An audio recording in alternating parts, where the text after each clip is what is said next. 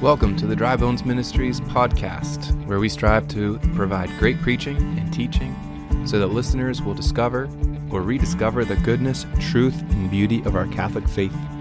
If you are interested in supporting the work we are doing, visit us at drybones.pgh.org or follow us on social media at drybonespgh. Thanks for joining us. We hope that you're inspired, uplifted, and encouraged. Hello, everybody, and welcome to the Dry Bones Ministries special podcast series on the Litany of Trust. My name is Father Adam Potter, and we've made it to day 29. We're so close, and you're here, which is amazing.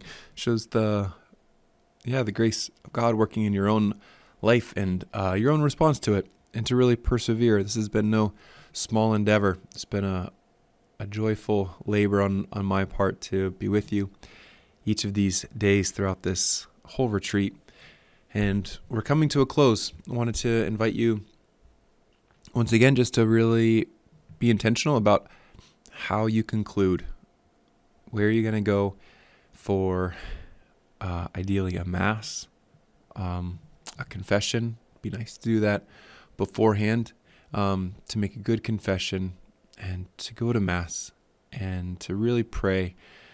Pray is, it's been encouraged to pray as if it were your first mass, your last mass, or the only mass that you would ever celebrate. That changes things. I try to say that as a priest every time before I go out to celebrate mass, just to really appreciate, what it is that I'm doing. And then afterwards, to find a special altar and or maybe just right in front of the tabernacle would be a great place to go and to pray this litany of trust one more time, asking for the grace to really surrender your entire life to Jesus Christ, and then to watch what kind of graces the Lord wants to give you. And sometimes we want it right away, we want to see it, we want to notice it, and yet there's a real invitation to the trust. The very reality of this whole book, this whole retreat, is to allow the Lord to bless you on His own terms, in His own timing, and in His own ways. And just to be able to behold that, being able to look back with eyes of faith and to be able to see the trajectory of our own life, and perhaps to be able to, in this life, but definitely in the next, be able to look back at the time when we made this full surrender of trust to the Lord at this time, and to see how things started to change. And that doesn't mean that things get easier. Hardly.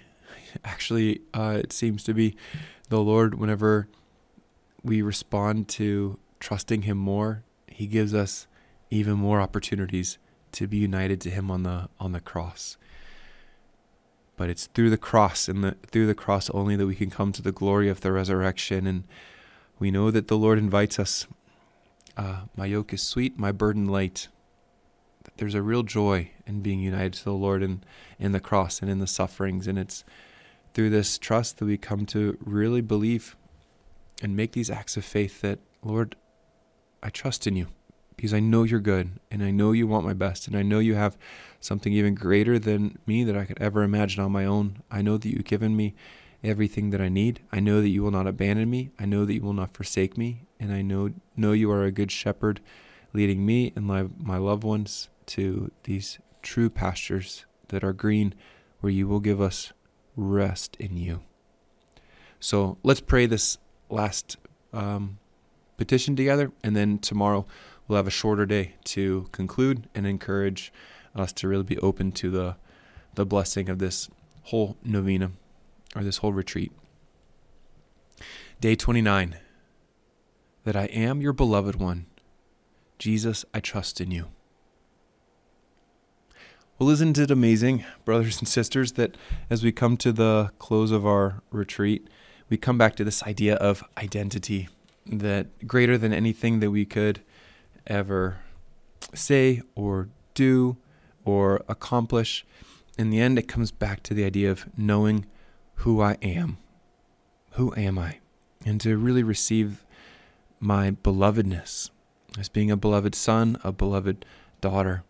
It goes right to the heart of our baptism, where we are immersed in the very life-giving waters that St. Peter will say in his letter, that these waters now save you, right? These waters that even Jesus himself says that unless we are born again, we cannot be saved.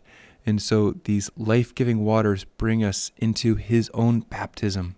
And as John the Baptist plunged him into the river Jordan and brought him up, the heavens opened and the voice of the Father spoke down to Jesus. You are my beloved Son, in you I am well pleased. And again, to really take to heart just what that means for us to hear the Father saying that to us. In you I am well pleased. You are my beloved Son. You are my beloved daughter. Knowing our identity is everything. I remember as a high schooler starting to think about whether or not the Lord was calling me to be a priest. And I remember going to this priest that I admired and looked up to and was talking to him about, well, I've had this conversion and I'm just really amazed at the reality of, I don't know if I could say it like this back then, my 15-year-old self, but just like coming to believe that it's true. The church is true. Jesus gave his church the sacraments through the priests, and the priesthood would be an incredible life. But Father, I also don't know. Maybe I'm supposed to be married. I'd love to be a husband and a father and to raise a beautiful family to glorify the Lord and win many souls that way. And this priest so patiently, kindly heard me out, and in the end really said, Adam, it basically all comes down to this. Who are you? I was like, what do you mean, who am I? He's like, Adam, you need to know who you are. You need to know who you are before you can ever discover what you're supposed to do. So Adam, who are you? And it was this super existential question for my 15-year-old self to be able to really conceive and wrap my mind around. And I don't think he was trying to be smart or anything. I think he was really inviting me to seeing God for who he is, and that God isn't just a coach or what's like a career specialist, that you would go to and like, I think I have these gifts and these talents, and where do you think I could best, put my services to use? It's not like that. The Lord has deeply ingrained in each and every one of our hearts these different desires and these different passions, and has uniquely crafted our hearts to glorify him. And for us to really take that to heart, that it's not that I come to create myself first and then I discover who I am. No, I discover who I am. And then out of that identity, now I can love. Now I can go and serve. So back as a 15-year-old self, I just kind of knew that this task of finding out who I am would certainly take a lifetime. And it's true, right? Like, yeah, maybe you can, maybe you can relate to that. And being able to just see, it takes a long time, like, to really discover who I am, and that there's more and more to this infinite mystery of who I am and who God created me to be. And so I think what that priest was inviting me to more than anything else was this acceptance of my belovedness. And that if I can really accept that I'm beloved, that I'm his, then all of a sudden everything else opens up. I've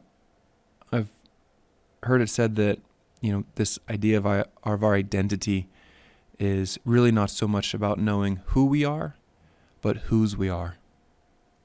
And maybe you've heard that before, but it's this like little shift that really makes all the difference in the world.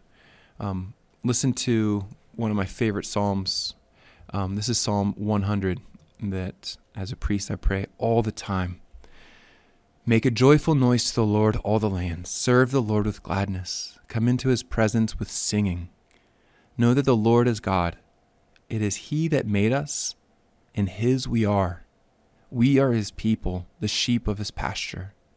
Enter his gates with thanksgiving and his courts with praise. Give thanks to him, bless his name.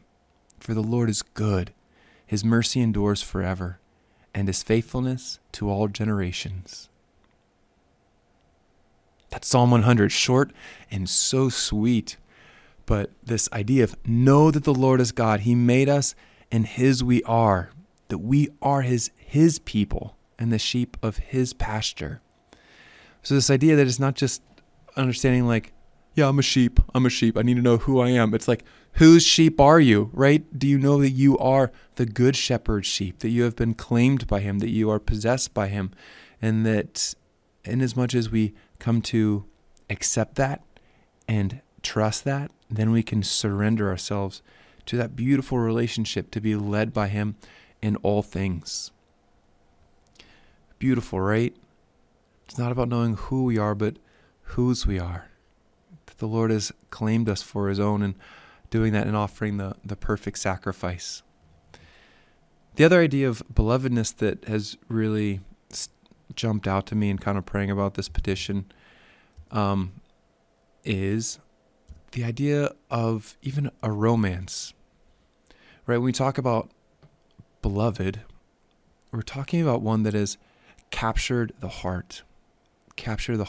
And maybe you can think back to different romances, even infatuations that you've had, of just recognizing someone and their incredible beauty or goodness, uniqueness, pleasantness, whatever it is, that it's just like captured your mind or heart, and all of a sudden it's kind of all you think about, or all that has captured your heart, and to really appreciate what it means to be that beloved, to be the one that, and this isn't a lustful thing, this isn't an objectifying thing, but just one that has been, that has captured the other's heart, and that I want to know you, I want to spend time with you, I want to hear who you are, I want to know your story, what makes you who you are. I remember someone telling me the story about Muhammad Ali, the great boxer, being interviewed by all these different reporters. And he said, this world would be a lot better place if you all started treating one another like you do me. And they're like, what are you talking about?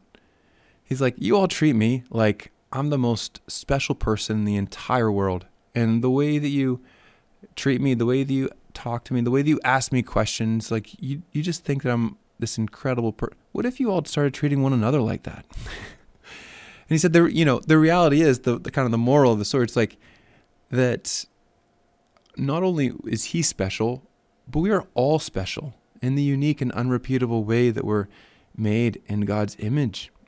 And so to really appreciate every single person has a story and this unique makeup of their heart to bring them to who they are.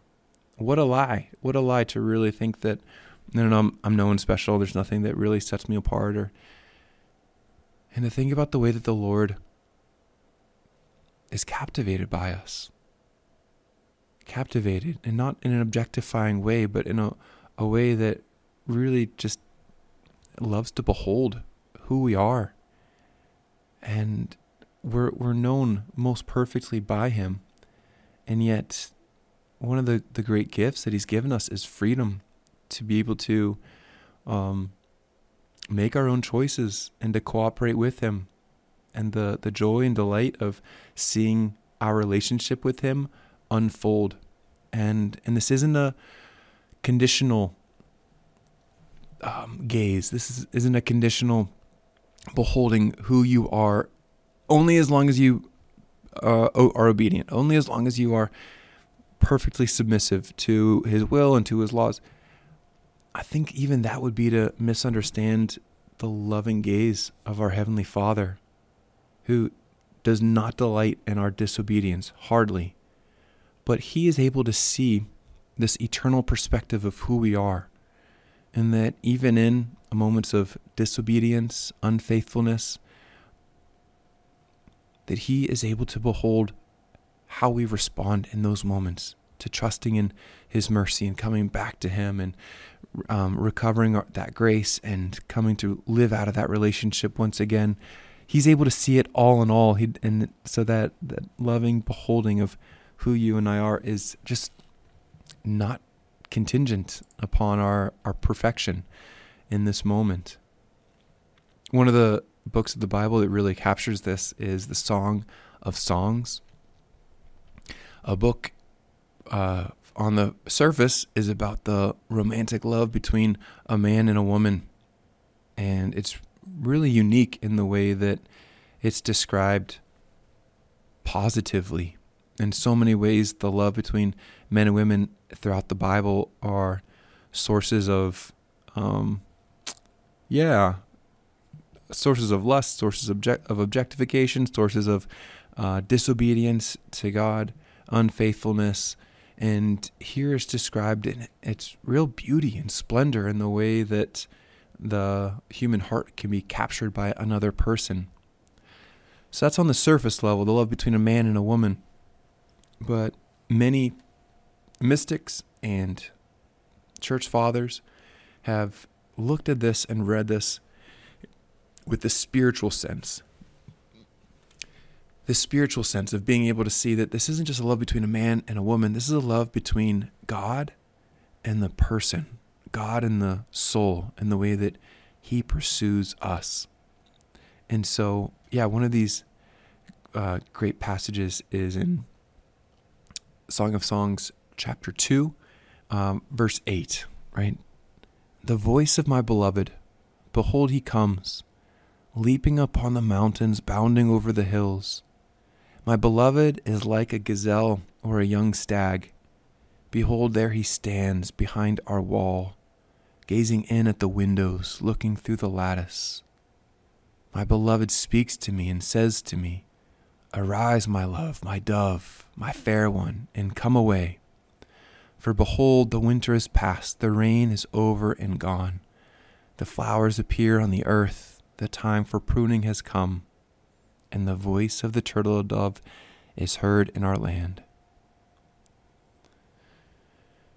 Very poetic language and imagery here, but to appreciate this voice of the beloved, it's this idea that before I even see the one that I love, the one that I've been apart from, I hear his voice preparing the way, and to think about the distance that can really allow our hearts to grow in anticipation of this union. Love in itself desires union with the one loved. And so here is this beloved coming for you and me. And to really come to see how, okay, I can start to see that this is all about God, the pursuer who comes after us, bounding out of heaven, whose voice can be heard and that moves me to my core, that reminds me of the one that has captured my heart, my attention, and has really come to affect me and shape me and change me in a way that is totally unique and unable to be replicated in any other way.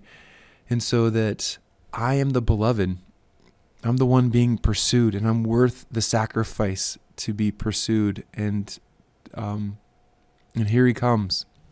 It's this great moment of he comes and he stands behind our wall. Our wall, right? Like this barrier. How can we know we can trust the Lord? Because he respects our boundaries. He respects our freedom. He's not just going to come breaking in through the wall, through the door. No, he's standing outside and he's waiting for our response. He's gazing in at the windows, looking through the lattice. Again, if this were not coming from a Lord who is good and faithful and patient and kind, then this could be objectifying, and this could be really, really disturbing. But it's one who allows us to see him looking at us and to appreciate the way that he looks at us and is patient and waits for us to what? To get up and to open the door and to let him in? And that's a great question, right? Like, to really accept my belovedness means that I'm willing to trust him and to open that door and to allow him to find me. Isn't it amazing that when Jesus comes on the scene, is it the first thing that he says to humanity? Just about in John's Gospel, chapter 1, he sees the first disciples, Peter and Andrew, and he says, "What do you seek? What are you looking for?" Which is a great thing to appreciate, right? Like, here is the Lord pursuing us throughout salvation history, through different patriarchs and judges and prophets and kings and people trying to like get us to be ready to accept and recognize, here comes the Lord coming for us. And he just asks us, what do you seek? What are you looking for? What do you desire? What is most deep within your heart, right? Like, do you know who you are and what you're actually longing for? And the first response is really sad and awkward, and the only thing that they can come out with is, where are you staying? Which is really sad. Like, that's it. They just asked this profound question. What do you seek? What are you looking for? And he says to them, come and see. And this invitation to really allow the Lord to be patient with us. Here he comes, bounding out of heaven, coming down as a baby, taking on our flesh so that he can not overwhelm us with his love, with his goodness, with his power, with his glory, but in the hidden way, veil who he is such that he can invite us into this relationship. Come and see. Come and see. And not only to come and see who I am, but to come and see who you are. I really believe this, that if you and I were to fully accept this amazing story of how God has been pursuing us, doors would open up to really appreciate the ways that the Lord has been pursuing our hearts and coming after us. And I don't know, just thinking about my own life and my family, the ways that he's really blessed me with some incredible parents and some amazing siblings, the ways that he's really challenged me through my family, through my upbringing, through some different moves, through some different friendships, ups and downs, through some different sicknesses and injuries, and different trials of faith, different trials of friendships, trials of discernment, trials of faith, and all the while, like, always there and always working and coming to really bring me to this point where I look back now and it's just like, Lord, you did all of that for me? I quoted her recently. St. Elizabeth of the Trinity had a moment where she was kind of looking at her own life and all the ways that God had been pursuing her heart uniquely. And she just said, Lord, you would think that you have no one else to love.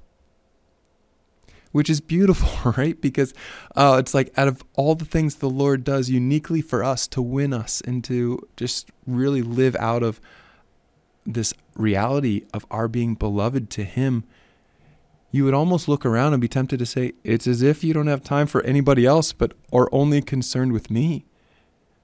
And in a sense, that's true. To him, it is as if you're the only one. Can we accept that?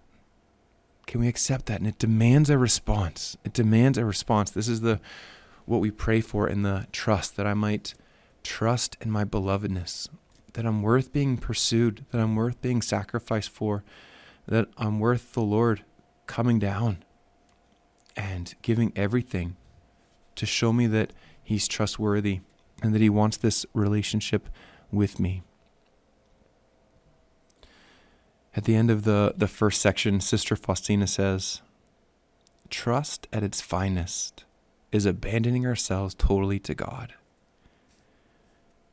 Isn't she so good at that? It's like each one of these days has like a different glimpse into trust. And here we're coming to this climax of what trust is all about. And at its finest, it's abandoning ourselves totally to God, totally to this pursuit, to really say like, Lord, you win.